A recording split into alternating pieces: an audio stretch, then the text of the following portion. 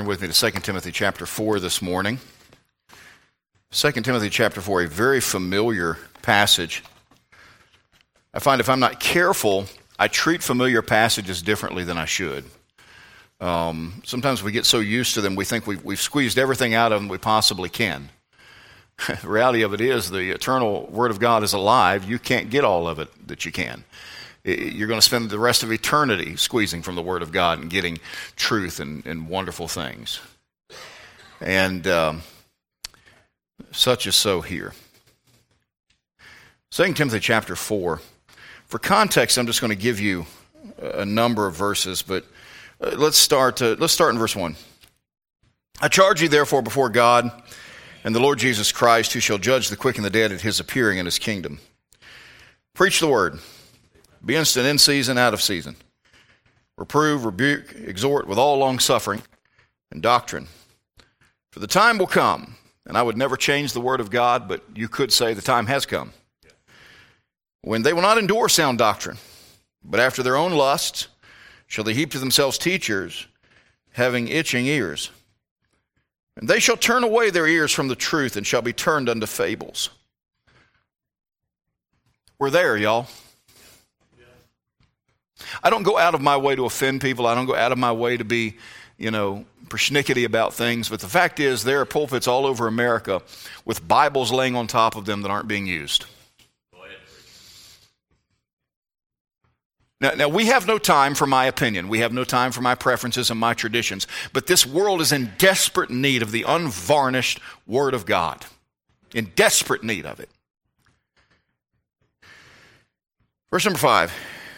But watch thou in all things, endure afflictions, do the work of an evangelist, make full proof of thy ministry. I don't know of a better paradigm to be a victorious, productive church member than verse number 5. What if every one of us was endeavoring to do these four things? What if we were watching in all things, being vigilant, listening for the Holy Spirit's direction, enduring afflictions, doing the work of an evangelist, telling other people about Jesus, and making full proof of the ministry God's given us? Man, can you imagine the impact that would have on this community? If we would just follow verse number 5, I think we just came up with another message. But not today. Now, as we move into verse number 6, I want to paint a picture for you. I've not yet had the privilege of visiting this place, but you can. I have 2 trips on my bucket list. One is the Holy Land, and the other is the journeys of Paul. Now, the journeys of Paul are a little bit problematic right now because part of his journeys go into places that are not that friendly. By the way, they weren't then either. But if you go into Rome, they know where the Mamertine prison was.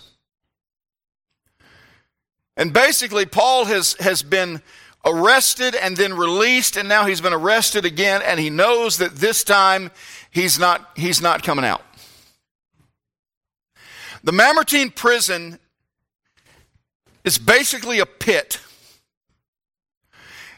And near the top of that pit, it's enclosed in, there's a gated door that they lower you down into the pit and then shut the door. And any visitors you have, you got to holler up at that gate. In this particular event, he's hollering up to his rider, who we think was Luke, and dictating to him what we now know as 2 Timothy. The last letter he'd ever write, at least that's inspired. So imagine this. He's down in this pit, very little light. It's slimy, it's cold, it's damp, it's got rats in it, and he's got moldy straw that he can sleep on, and he's got what could charitably be called food over here that they drop down to him every once in a while. He's in a bad place. And yet he looks up there and he can see Luke's face. He says, Luke, write this down. Paul, an apostle of Jesus Christ, by the will of God, according to the promise of life. He's writing this last letter. And he's coming to the end. And he says in verse 6, "For I am now ready to be offered. And the time of my departure is at hand. I've fought a good fight. I've finished my course. I've kept the faith. I am so arrested, no pun intended, by that first phrase he says. I am now ready." There's a big difference between I'm ready and I'm now ready. Now ready means there was a time I wasn't. But now I am. I'm ready. As a pastor, I've had the privilege of sitting by many bedsides of saints that were ready to cross over. There's been a few occasions that I've been present when they actually did. It's a holy thing. It really is. And every person that I've been in that situation with, every person laying in that bed, falls into one of two categories: ready or unready. Now, the people that are surrounding them are almost without exception unready. They're not ready to let them go. They're not ready. I don't care how much you prepare for it. When the moment happens, it's tough. We know that. And Paul tells us we sorrow. We should sorrow, but not as those that have no hope. It's tough. Now, in this particular context, I'm not talking about saved or unsaved. I'm talking about saved people that they're ready. Now, here's the thing about that, y'all. That kind of readiness, that kind of peace does not come as a momentary decision. It comes because you made good decisions leading up to that moment. I've got to plan and live now to be ready for that moment whenever it comes. Because if I wait until that moment, I might be saved and going to heaven, but I won't be able to, as Paul said, I am now ready. I don't want to die soon, but when I do, I want to be ready. And that takes making decisions and following through on them now. This isn't about saved versus unsaved. It's about obedient versus disobedient. It's about excited versus unexcited. It's about faithful versus unfaithful. And now we see Paul face to face with his impending death. And the tone, the mood, is not sober for Paul or somber. It is a tone of triumph, of excitement. He's sitting in the filth of that prison, sores on his feet where the rats have nibbled on him while he slept. His gut is probably in all kinds of bad ways because of the food they make him eat. It's probably ridden with fleas and lice and who knows what else. And yet you look into that hole, and when the light catches Paul's face, you see a smile. Because he's triumphant. I am now ready to be offered. He's reached a point that the world holds nothing for him. Oh, Christian, would to God we got to that point. But we're so in love with this world and its system and its ways and its philosophies that it's going to hurt us to let it go. Paul said, I'm now ready. This morning and for the next 3 Sunday nights, we're going to look at this passage. And we're going to discuss this overarching subject, and that's the subject of being ready. Being ready. Father, I desperately need your help with this. There is more for me to do to be ready. Salvation aside, when my time comes, if I have the wherewithal to see it coming, I want to be able to be like Paul and say that I'm ready to be offered. But that takes living right now. If I'm to die well, I need to live well. And so do we all. We don't like to think about this, but the reality of it is we are all eventually going into eternity. Being at the rapture of death, we're all going. We do well to be ready. Would you help me, Lord? Forgive me for all my times I was less than ready. And would you speak to our hearts, and may Jesus be lifted up. For it's in his name we ask these things. Amen. The subject of being ready. What's got to be ready? We're going to look at 3 perspectives here this morning. And then beginning tonight, we're going to break down these verses with the 3 things that he says. He says, I've fought a good fight. I've finished my course. I've kept the faith. We're going to look at each of those phrases for the next 3 Sunday nights. But for right now, we're wrapping our minds around what do we need to be ready. Well, the first is a ready future. Now, I'd be remiss that this message is not intended to be a salvation message, and I am not trying to preach doubt into anybody's heart. Listen, if you've trusted Christ as your Savior, if you put your faith and trust in Him, you're saved, you're on your way to heaven. Thank the Lord for it, rejoice in it, and keep moving for Christ. I'm not trying to preach doubt into anybody's heart. But the fact is, in a Sunday morning service or watching online or whatever, there is a very good possibility that somebody is here, you're not saved, you know it, you know that you've never trusted Christ as your Savior. Oh, you've dabbled in religion and you've dabbled in denomination and things like that, and you've thought good works gets it done, or that mama was a deacon and daddy was a preacher. Listen, none of that's what gets it done. Your future, if you are to be ready for your future, which is eternity, you got to know the Lord Jesus Christ as your Savior. There's no ifs, ands, or buts about it.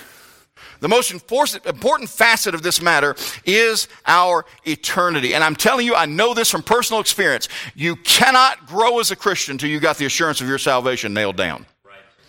If you're constantly wrestling with that, there's nothing more that God can do to move you forward for Him until you get that nailed down. And I want to tell you something. I've been at this long enough to know there's a lot more people out there that struggle with it than you think. It's not a question of whether or not I can lose my salvation. It's a question of whether or not I had it to begin with. And the devil loves to play with us and mess with us and try and make us think, well, if you was really saved, you wouldn't have thought that. If you was really saved, you wouldn't have done that. Hey, look at that guy over there. He's way different from you. You're nothing like him. Listen, it's not about being like somebody else. It's about whether or not I went to Jesus and said, Lord, I don't understand everything there is to know about this, but I know that I'm a sinner and that I desperately don't want to go to hell, and I'm asking you, Lord Jesus, to be my Savior. If there's never been a time in your life that you've done that, I don't care how good a Catholic, I don't care how good an Episcopalian, I don't care how good a Presbyterian, and I don't care how good a Baptist you are. If you've never put your faith and trust in the death, burial, and resurrection of Jesus Christ alone, you are lost and undone and on your way to hell, and your future is direly bad.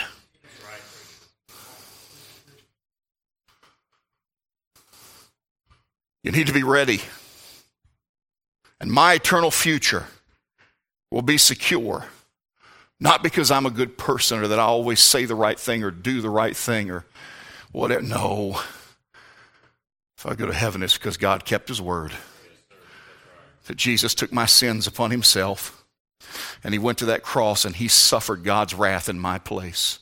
He died, they buried him, and on the third day he rose again. And the best way I knew how, I asked him to be my Savior.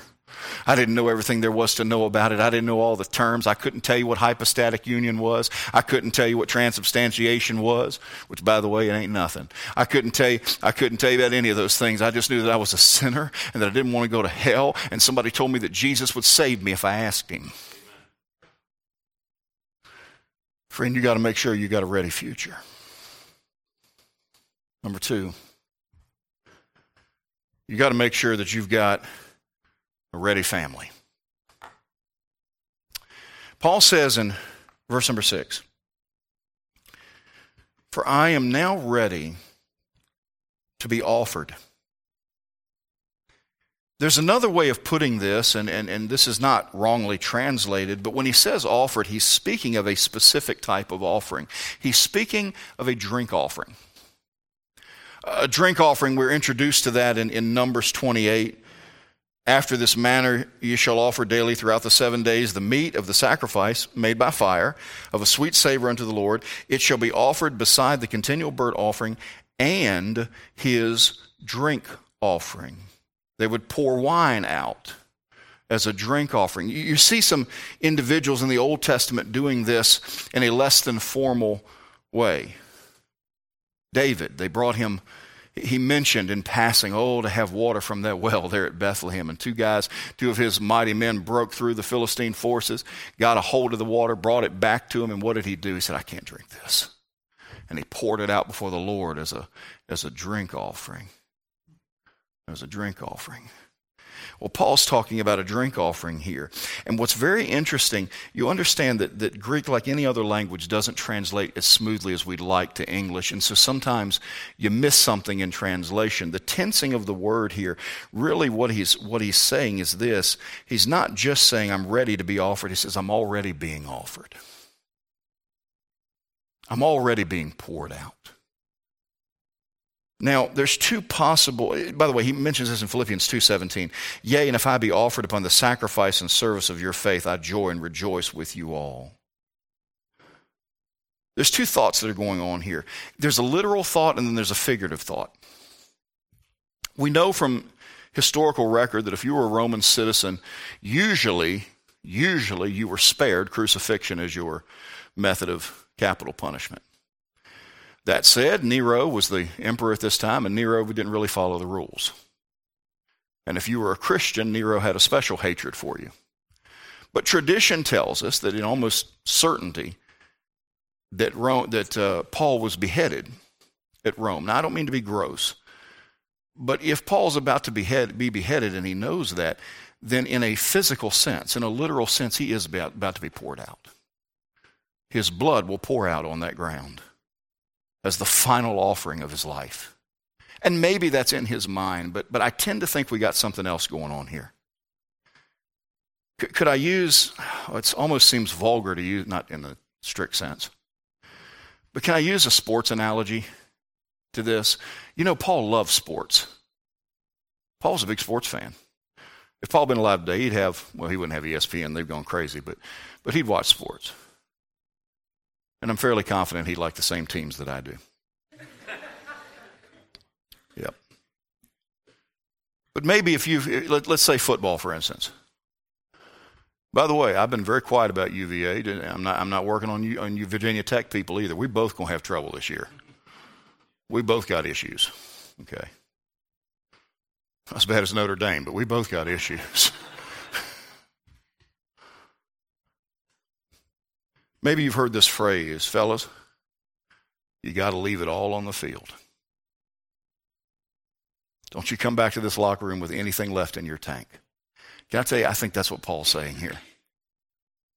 When I go, I'll have left it all. I will have poured out everything in me there is to pour out. You say, "Well, Andy, what's that got to do with having a ready family?" Because when my time comes, whenever that is, I need to have poured everything into my kids I could have poured.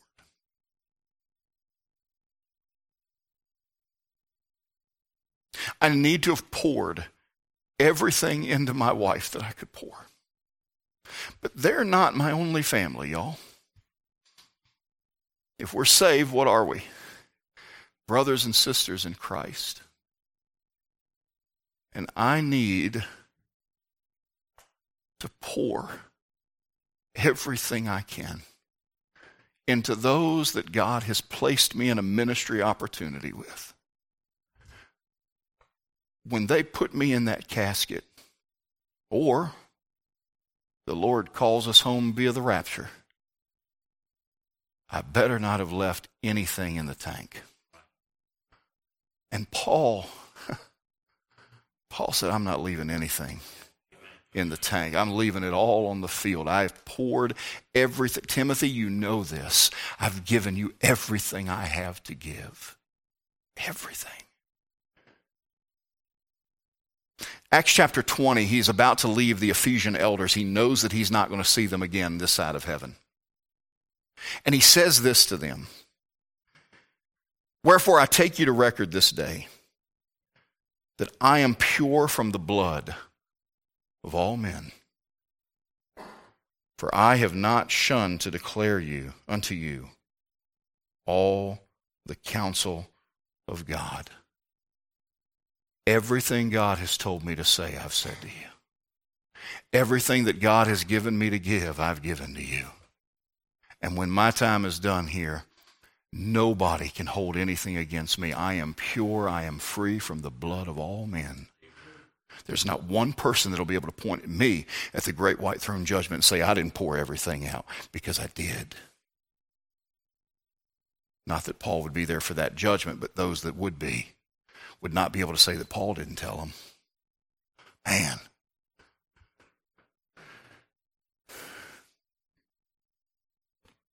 And you know what? My family can be ready because I poured myself out for God's glory and their benefit.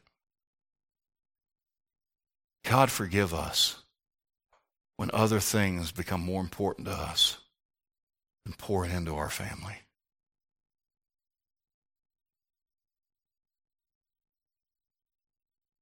I moved my study here.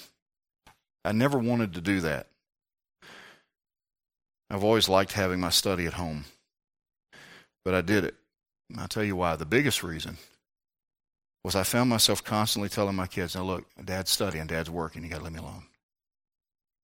And that hit me right square between the eyes. When I'm home with them, they have every right to expect that Dad is fully present and engaged with them. So the books had to go. Because I don't have but so much time to pour into them. And I don't have but so much time to pour into you. And you don't have but so much time to pour into others. So let's get done. Let's get after it, y'all. Let's quit finding reasons not to. Let's quit being lazy. Let's quit being distracted. Let's quit wasting our time on things that don't matter. And let's start being poured out for God's glory. Otherwise, you won't be ready.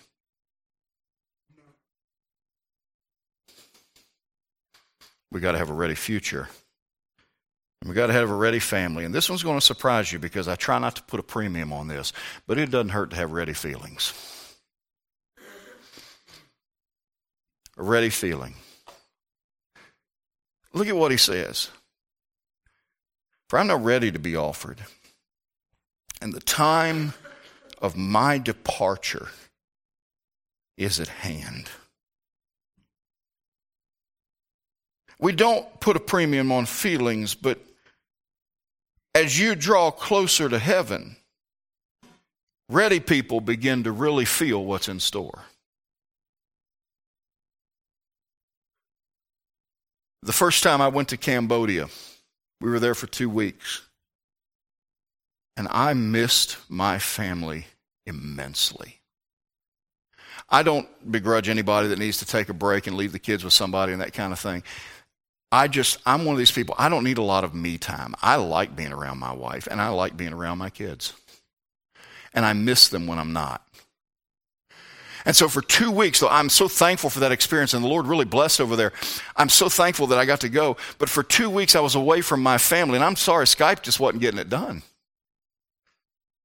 And 10 o'clock, Cambodian time, that last day, We loaded up in the bus and headed to the airport. I have never in my life been more excited to get on a plane than I was that night. And I hate flying. But I could not wait to get on that plane and fly for 14 solid hours in a death tube. But I was excited and I was ready, and I'll tell you why. Because I was going home. And as we got closer to the time to leave, I got more and more excited. And I got to where I could enjoy things more. I could enjoy the work we were doing because I was that much closer to getting home. And Christian, if you're walking with God as you should, the closer you get to home, the more you feel it and the more you enjoy what you're doing, because it's one day closer. It's one step closer to being with the one you love.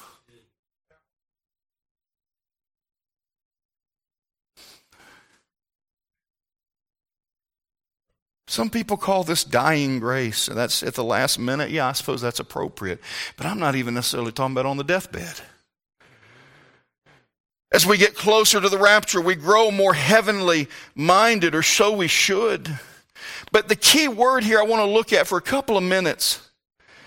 He says, the time of my departure is at hand.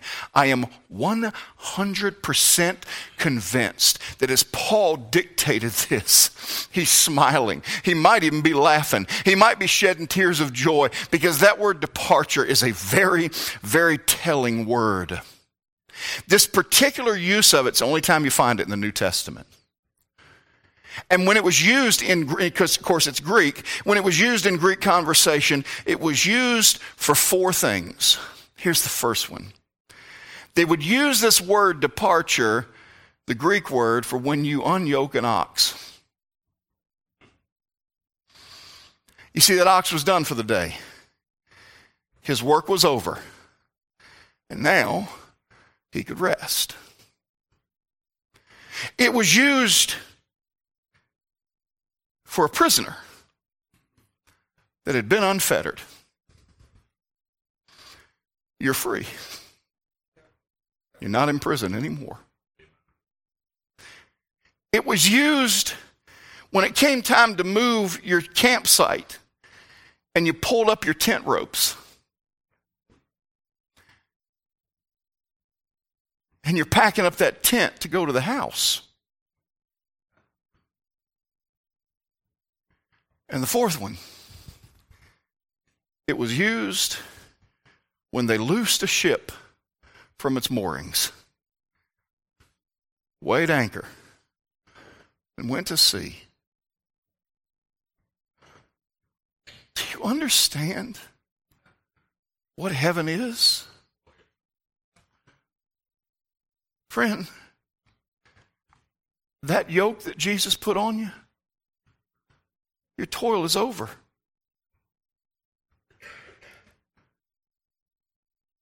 Whatever you're enslaved by here today, friend, you're free. This temporary home, this tent, this tabernacle, that gets folded up. And I move into the permanent one.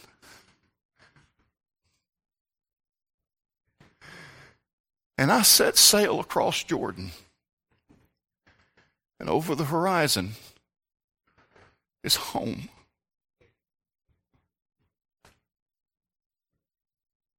Why is Paul so excited?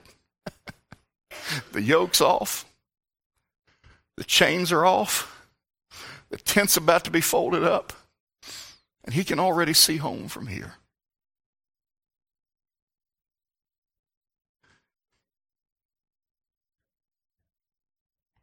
Paul is already breathing that sweet savor of Beulah. We're confident, I say, and really willing rather to be absent from the body and to be present with the Lord.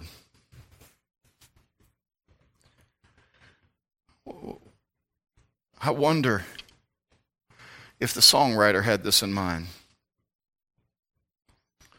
Turn your eyes upon Jesus. Look full in his wonderful face. And the things of this earth, they grow strangely dim in the light of his glory and grace. You may not be near death, friend. I hope I'm not. But that doesn't mean you can't start having that feeling, that ready feeling of what it's going to be like to be free and to be home. Well, Andy, I don't feel it. You know why? We still love this world too much. We're so hopped up and tweaked out on the world's music and the world's entertainment and the world's philosophy and the world's way of doing things. Heaven can't find a way in sideways into our thinking. And that needs to change. Well, Andy, how do I get this feeling? How do I have that ready feeling? How do I ready my family? I'll tell you how. And this is what we talk about the next 3 Sunday nights. First of all, you fight a good fight. You finish your course. You keep the faith. And then, when our time comes, we'll be ready.